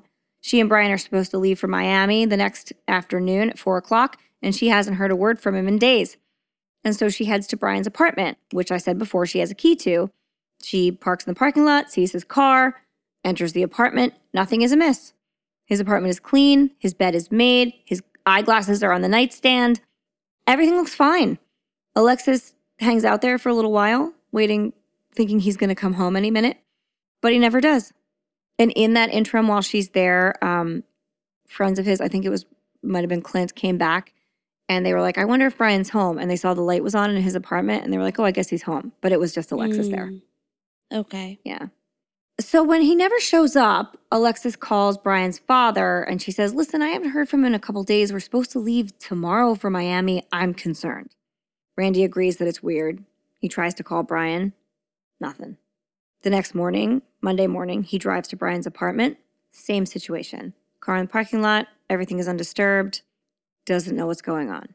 But then by 4 o'clock, when Alexis is sitting in the airport watching their plane take off without a single word from Brian, both she and Randy know that something is profoundly wrong, and they call the damn cops. So the cops respond really quickly to this case, which is nice. The search is led by a detective named John Hurst. They did good work. He worked really hard on this case. It dominated a lot of his life. He was very obsessed with trying to find Brian. It's unfortunate that he still hasn't been able to. They immediately organize a search party of family members and friends. They crawl all over like Columbus, the arena area, everywhere. They're looking in, alleys, in dumpsters, in corners, in bars, and anywhere where he could have fallen asleep or gotten in a fight and got injured. They couldn't figure out what must have happened to him. They looked at the riverbanks and in the local river. Just like anywhere a drunk guy could fall over, they looked, and there was nothing. They also shut down the Ugly Tuna and searched that place completely, and the owners were very compliant. They allowed police to come in and search through every nook and cranny. Nothing. The effort to find Brian was massive, and we can see evidence of it. I said I would read these on his MySpace page, starting on April 3rd, 10:18 p.m. Alexis, I love you so much and I just want you to come home. April 5th, 5:32 a.m. For anyone looking at this profile online, please let me know if they have heard from Brian. He has been missing for a few days, and there was a huge search and investigation looking for him. We have to check all of his websites occasionally, so he is not the one logging into MySpace as of right now. Hopefully he will be soon. Thank you very much. April 5th, someone named Michelle. I hope you make it home safely. April 6th, Alexis. We are still searching for Brian, so please, if anyone at all has information or any ideas, please let us know. April 8th, Alexis. To anyone who views this page, we still have not found Brian. It's been over a week. Please keep praying, keep Brian in your thoughts. And Brian, when you log on to this page yourself, please know how much you are loved and how much we need you to come home. I love you so much. Alexis, April 13th. To anyone checking up on Brian, we still have not found him. I wish that I could tell you all that he has been found safe and sound. Please keep Brian in your prayers, and if you can, spread the word about him. Thank you very much. And Brian, if you happen to check your space yourself, I love you with all my heart. And that's where his MySpace ends. Whew. I know. So, April goes by, nothing. The beginning of May goes by, nothing. And then there is a break-in at Brian's apartment. So somebody breaks into his apartment. And initially, cops think that maybe Brian has come back to get some of his stuff. They think that either he lost his keys or he's breaking in to make it not obvious that it's him. But it doesn't really add up. First of all, it would be much sneakier if he just opened the door with his key, got his stuff, and left. And second of all, the things that went missing were not anything that Brian valued at all. His guitars were left there and anything else, any money he had stashed or hidden, they didn't uncover. And the police deemed that it was just a smash and grab by opportunists, people that had seen his name in the news and knew that that apartment was empty and they could get in there and steal stuff. So in the wake of all of this, everyone involved in this case was questioned. Every single person. And every minute of that security footage was combed. And the police actually identified every single patron that entered or that exited the front door of the Ugly Tuna Saloon that night. Wow. Every one of them was tracked down. And it took a long time to find all of them. But they did. But I'm also sure that it was a college campus bar. So right. Probably made it somewhat, made that more possible to be done. Yep. And they weighed the numbers, and Brian was the only one that went in, never went out. They also polygraphed a lot of people that were with Brian that night. The 2 girls that he spoke to outside, their names are available. We don't need to say them. They didn't do anything wrong. Those girls were never polygraphed, oddly enough. They were spoken to by police, but they weren't asked to be polygraphed. I guess their story was just like kind of checked out. They were like, I don't know, he was hitting on us and then he left. Right. But his friends were polygraphed. Meredith was polygraphed. But Clint refused. The guy that he spent the whole night with, Clint, his like best friend, who was also a former roommate of his, someone who he had been very close with, but like had a brief falling out with, just like a college bro type situation. He refused to ever take a polygraph, still does. Does he have a reason why? He just says he doesn't need to. Now, Brian's family, of course, latched onto this like, well, why won't you take it? If you want to help us, you would take it. This doesn't make any sense. Yeah. And so people who are of that mind kind of think maybe he was involved. If you ask me, and there are other people that are of the same mind, I think that Clint knew that he left with a girl or something. But it doesn't matter now. None of that matters now. I know. I don't know why it would still be this way, but I mean, also it's one of those things where you initially refuse and then you can't go back on what you said. You can't be like, well, my principles have evaporated, you know. Yeah, I guess. I don't know. A lot of people wonder what Clint knows, but they think that he definitely knows something. And it seems to me that he must, whether it's something as... Because why else would he be... I mean, not why else. Like, I don't think that, like you said, I don't think that it's weird that they would have just left him at the bar without knowing where he was, or like left the bar without knowing where he was. But also, it makes sense if he left, if Clint was aware, like, I think he probably left with that girl or those people. Because Meredith took one who was with them and passed it. And so did Brian's father. Mm-hmm. And Meredith saw most of the same events that Clint would have. So what does he know that is in addition to those things? Because she answered all the general questions, which means if he wouldn't answer, he knew something that she didn't say. Mm-hmm. Or at least that is what most people speculate. Or he could just be one of those people that's like, I don't want you to test me like that. I don't need to do that. Right. It just seems very incriminating that he won't do it. Yeah. So then, like, what did happen? Because Brian never leaves. He just shuts off like a computer. It's crazy. A lot of that people wonder, the first thing they think about is like, well, what's the bar look like, right? So like I said, the bar has that like 2-tiered entrance. Once you go in, it's like a big rectangle with just like a stage that's like just a step above. It's not like a high stage. It's just like a little platform. So it would be accessible to audience members. There's bathrooms and there is a little terrace. So there's like a little outdoor part on the second floor.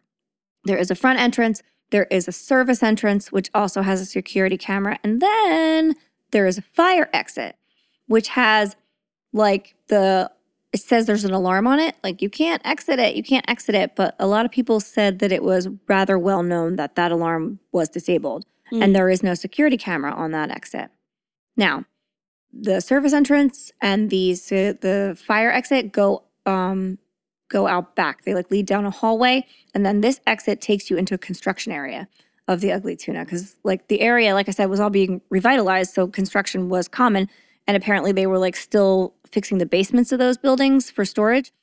And a lot of like a police officer says that it would have been very treacherous to walk across if you were sober, and it would be even worse if you were drunk. But the band did it, and they were fine. Nobody died.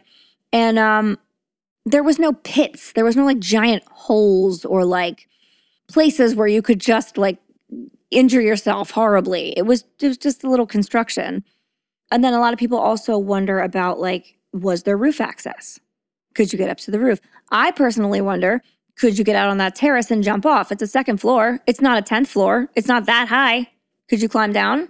He was very athletic. Okay.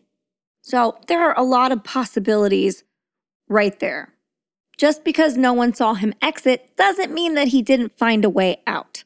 There are also some people who speculate that the reason that people didn't see him exit was because while he was there, he put on a sweatshirt or a hat. And security camera footage is black and white or not even black and white. It's just like grainy and it's not easily recognizable. So if he suddenly looked different, you might not think it was him. Okay. So these are reasons why he may have gone in but never come out. We don't know. His friends still didn't see him. Yes, correct. After the disappearance, Alexis called him every single night, and the call went right to voicemail. She said she did that because she wanted to hear his voice. Mm. And I get that. Then one night in September, out of nowhere, the phone rang. Oh. 3 times. And then went to voicemail. Authorities were able to ping this ring at a cell phone tower in Hilliard, which is 14 miles northwest of Columbus. A lot of people are going to argue that a ping isn't the most accurate way to locate someone because they can only narrow the location down to a few towers that have triangulated to one place. However, pings are accurate up to a mile or a mile and a half of a radius. So in a case like, say, the Delphi murders, that's not helpful because we had girls on foot and we need a wider radius. But 14 miles? That's a distance. That's enough to say he was in this other town. So while they couldn't find an exact location, it does seem that he went somewhere. Or at least his cell phone did. His cell phone provider, which was Singular at the time, so that's real dated, says that the ring could have been a computer glitch and nothing more. Though, I did try to find how often a glitch like that might happen, and I couldn't find a single example. So I don't know. Oh, gosh, that sent me chills. Right?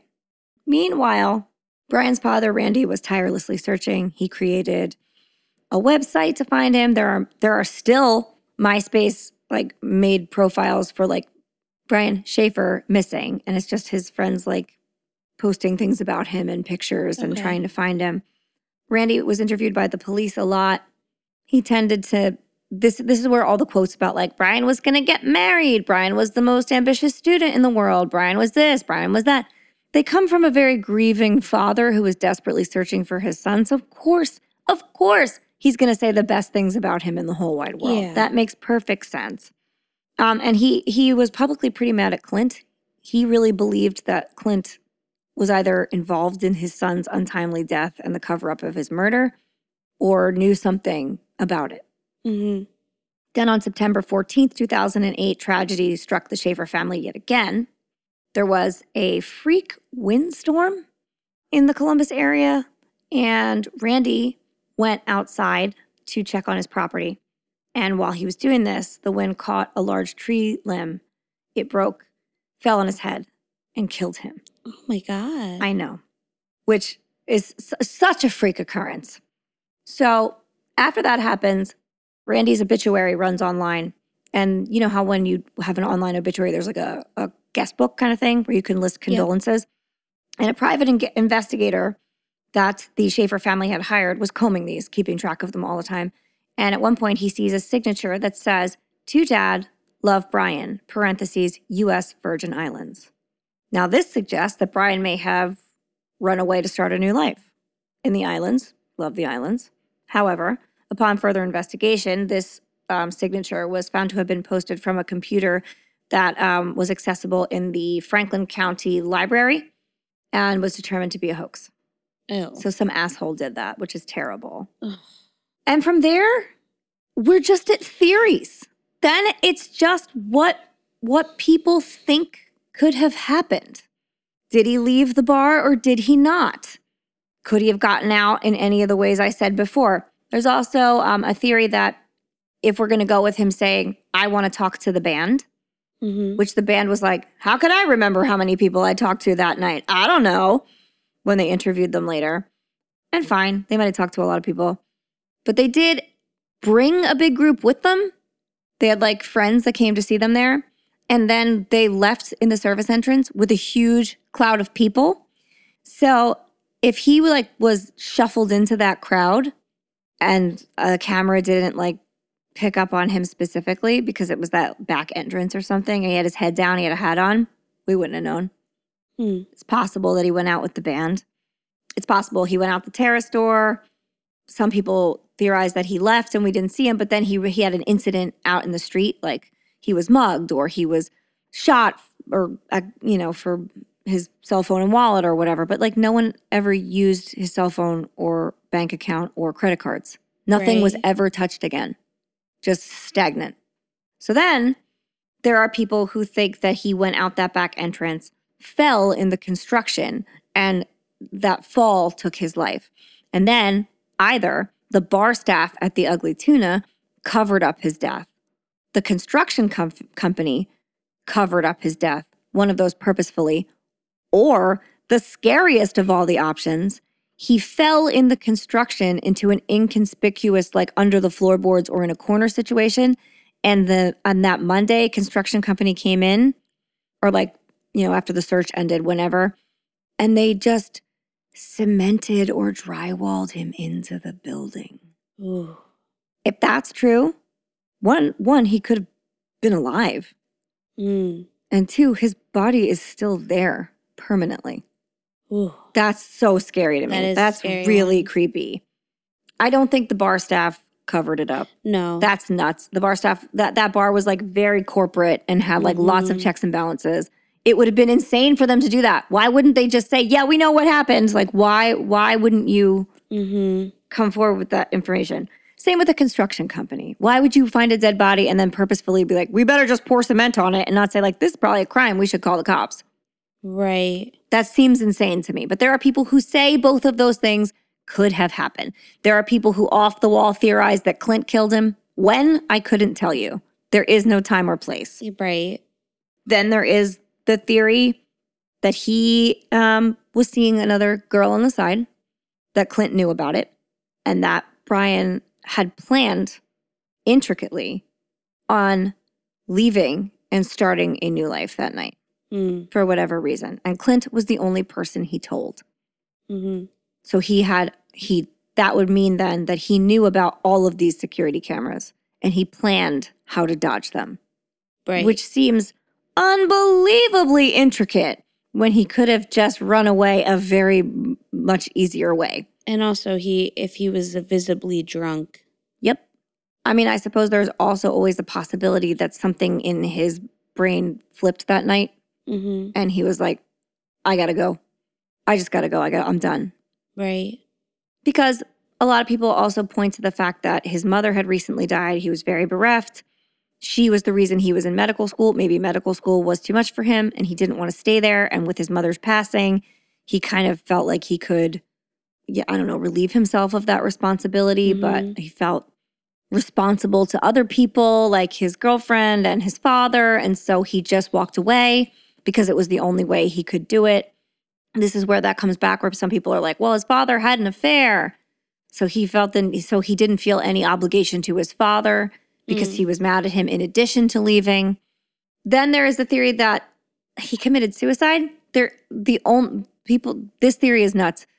People say like, oh, well, the cell phone pinged 14 miles away. So he probably ran away for a few months, turned on the cell phone thinking maybe he was going to have one last call with his girlfriend, decided against it, and then killed himself. It's an awful lot of like conjecture. That's making up a lot of things. Yeah. And there's still no body. Nope. There's nothing. There's nothing at all. In most missing persons case, there is something somewhere. This is like a trap door opened and he's gone. Then perhaps one of the more far-fetched theories is that he was killed by the smiley face killers. Do you want to tell us a little bit about those guys? Sure. Just real quick, because I don't know how much stake I put in this one either. Yeah, so dating back to the 1990s up until as recently as 2017, there were about 45 college-age males who were found dead after accidentally drowning in a body of water. Their deaths happened across 11 states, often after leaving a party or a bar. Most of the men were white, popular, athletic, and good students. Retired New York City detectives Kevin Gainan and Anthony Duarte, Duarte. Duarte. There was a kid in my elementary school with that last name, and that's how he pronounced it. Duarte. But it could be wrong. Okay. And Dr. Lee Gilbertson, a criminal justice professor and gang expert at St. Cloud University in Minnesota, caught on to these similarities and started digging a bit more to see if there were like a more sinister connection. Gainan and Duarte theorized that the young men were all murdered, either by an individual or by an organized group of killers after discovering graffiti depicting a smiley face near locations where they think the killer or killers had dumped the bodies. However, this discovery is only relevant in about a dozen of the cases. So not Right. even all 45. There's just like some of the cases they were like, hey, there's a smiley face in the area. Now, once people found out about the smiley face connection, they started using the smiley face murder theory as, or smiley face killers as a term for the theory. And this theory is hardly supported by other police departments and criminal profilers. Many say that all the evidence leads to inebriated men drowning in a body of water, and the smiley faces that were found were mostly found after the search area had been expanded, and there is no proof that says the bodies were killed near the graffiti. Okay. So Pat Brown, a criminal profiler, was quoted in a Minneapolis-based newspaper called City Pages saying, quote, "It's not an unusual symbol, the smiley face. No. If you look in any area 5 miles square, I bet you could find a smiley face." End quote. True story? Yeah. The FBI has looked into this working theory and continues to keep it on their radar, but has yet to find solid evidence to take it seriously. They just saw some connections of these guys that were drowning, but it feels more like it's... also, Brian had no smiley face and there's no body. And a lot of people link the fact, a lot of people are like, well, how are you linking it to these murderers if the two things that indicate that these murderers did it were not present? Right. So Exactly. Yeah. I don't know. And then, where is there a body of water near? there's a river. Is there a river? Yeah. But then is it like a rapid river? Like, could it be lost in the river? It's shallow. And they said most things that end up in that river would have washed up. And they did comb it. Yeah. I mean, there are still theories that maybe that's what happened because water is tricky. And it was days. Who knows? Yeah. Like, it was so long. There is also, within walking distance, a freight train tracks that. Now, this is something I heard just in coverage of it, that there is, like, within a mile, there's freight train tracks. And I guess if you were pretty wily, you could hop a train like a old-timey hobo and get out of town. Because freight trains are slower than commuter trains, so you could jump on board one. Had he, like, run into the night to try and escape. I mean, stranger things have happened, but he could have hit his head, forgotten who he was. Ooh, that's an interesting one. And walked off. Yeah. That's one no one has proposed. That's interesting. Yeah, very true. And maybe he was overly stressed out from his life that he's just living a different life. I mean, there have since been, like, of course, because of the Bader-Meinhof effect, plenty of sightings of Brian. Yeah. People say they saw him in Tijuana. It ended up being just a homeless man. People see him everywhere now. There's been so many sightings of him. And a lot of people just latch on to the fact that he liked that, like, island lifestyle, so they think he left to go to an island. It's hard because he didn't access any of his money afterwards, but there's also the fact that people like to point to that he did not pay that night with a credit card anywhere. Either he didn't pay or he paid in cash. We don't know which one it is. And if he had cash, maybe he had a lot. I don't know. It's also not overly weird for college students to be paying with cash either. No, but it is weird for someone to abandon their entire life and not access their bank account at all. Yeah, but How are you paying for stuff? Well, I mean, if he goes to like an island. How did he get there? Maybe he had enough money for that. Just to get somewhere. Yeah, maybe. I don't know. That's the thing. Like, we don't, there's no major withdrawals. It's not like he has like a huge withdrawal on his bank account beforehand. That would be indicative of that. It's not like he sold his plane ticket. The airline would have known that. Someone else would have showed up with it.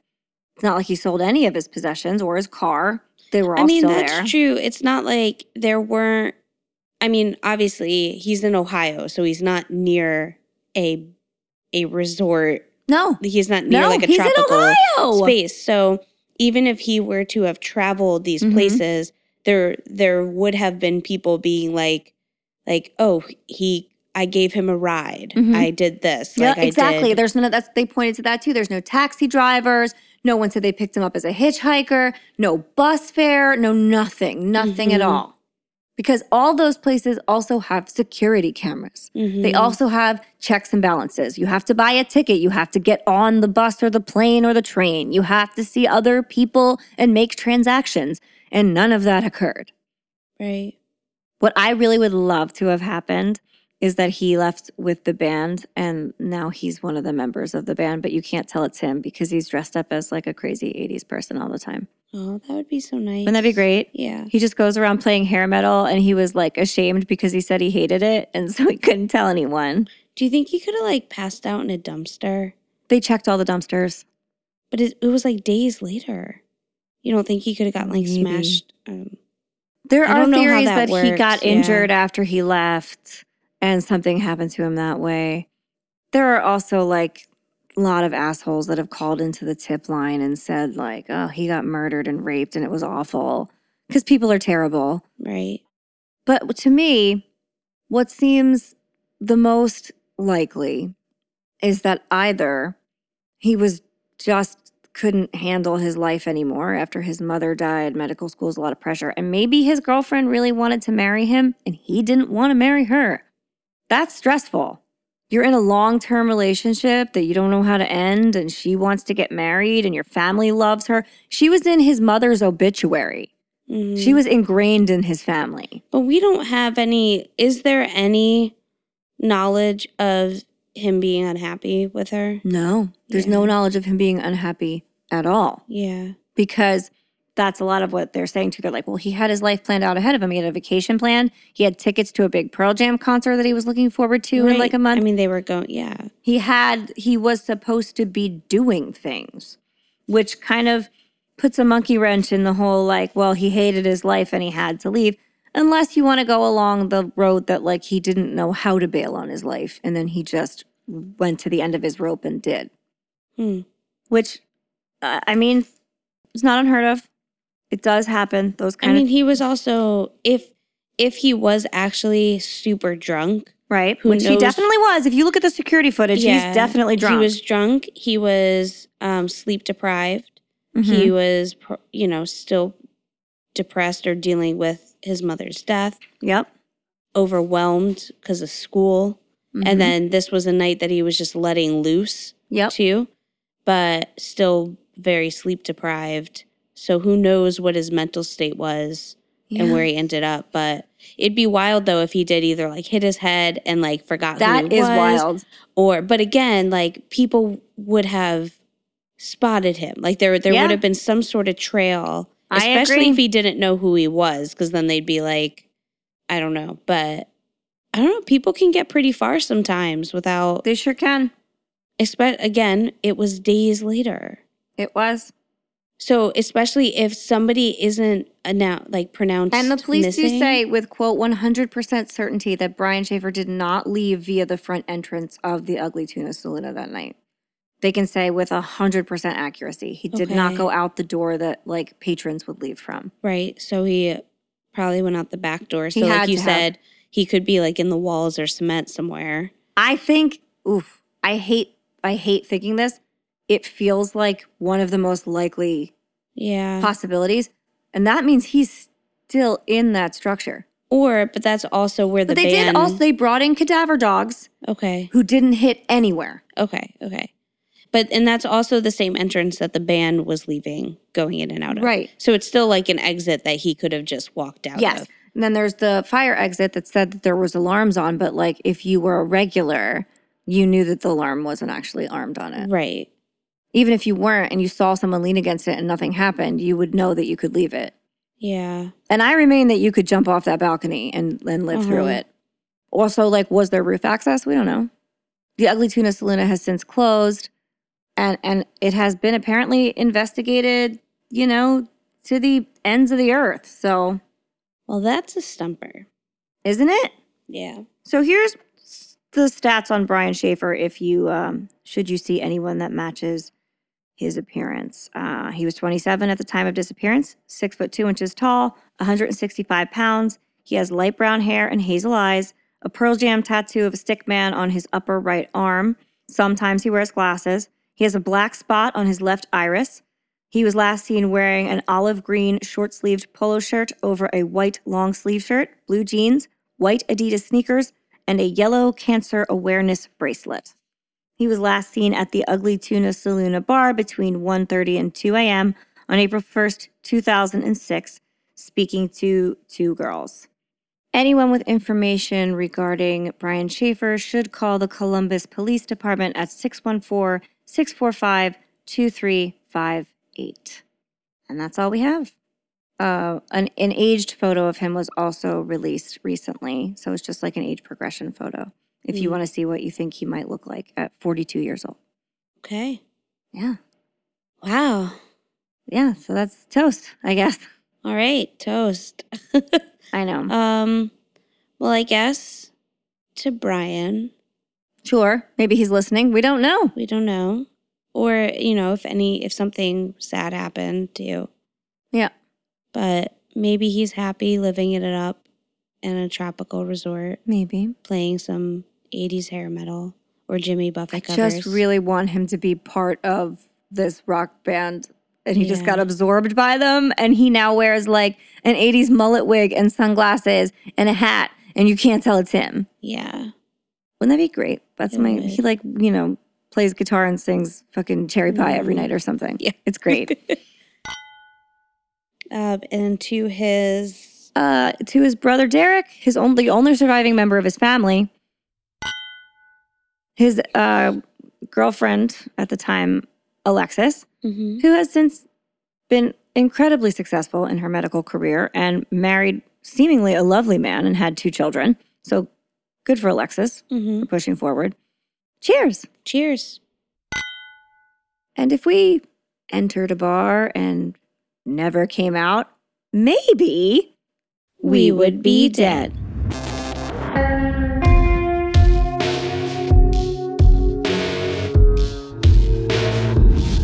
Thank you for listening to the We Would Be Dead podcast. Hit subscribe now to never miss an episode. Rate and review our show on iTunes. Follow us on Facebook, Instagram, and Twitter at Would Be Dead Pod. And join our Facebook group to discuss the podcast and more.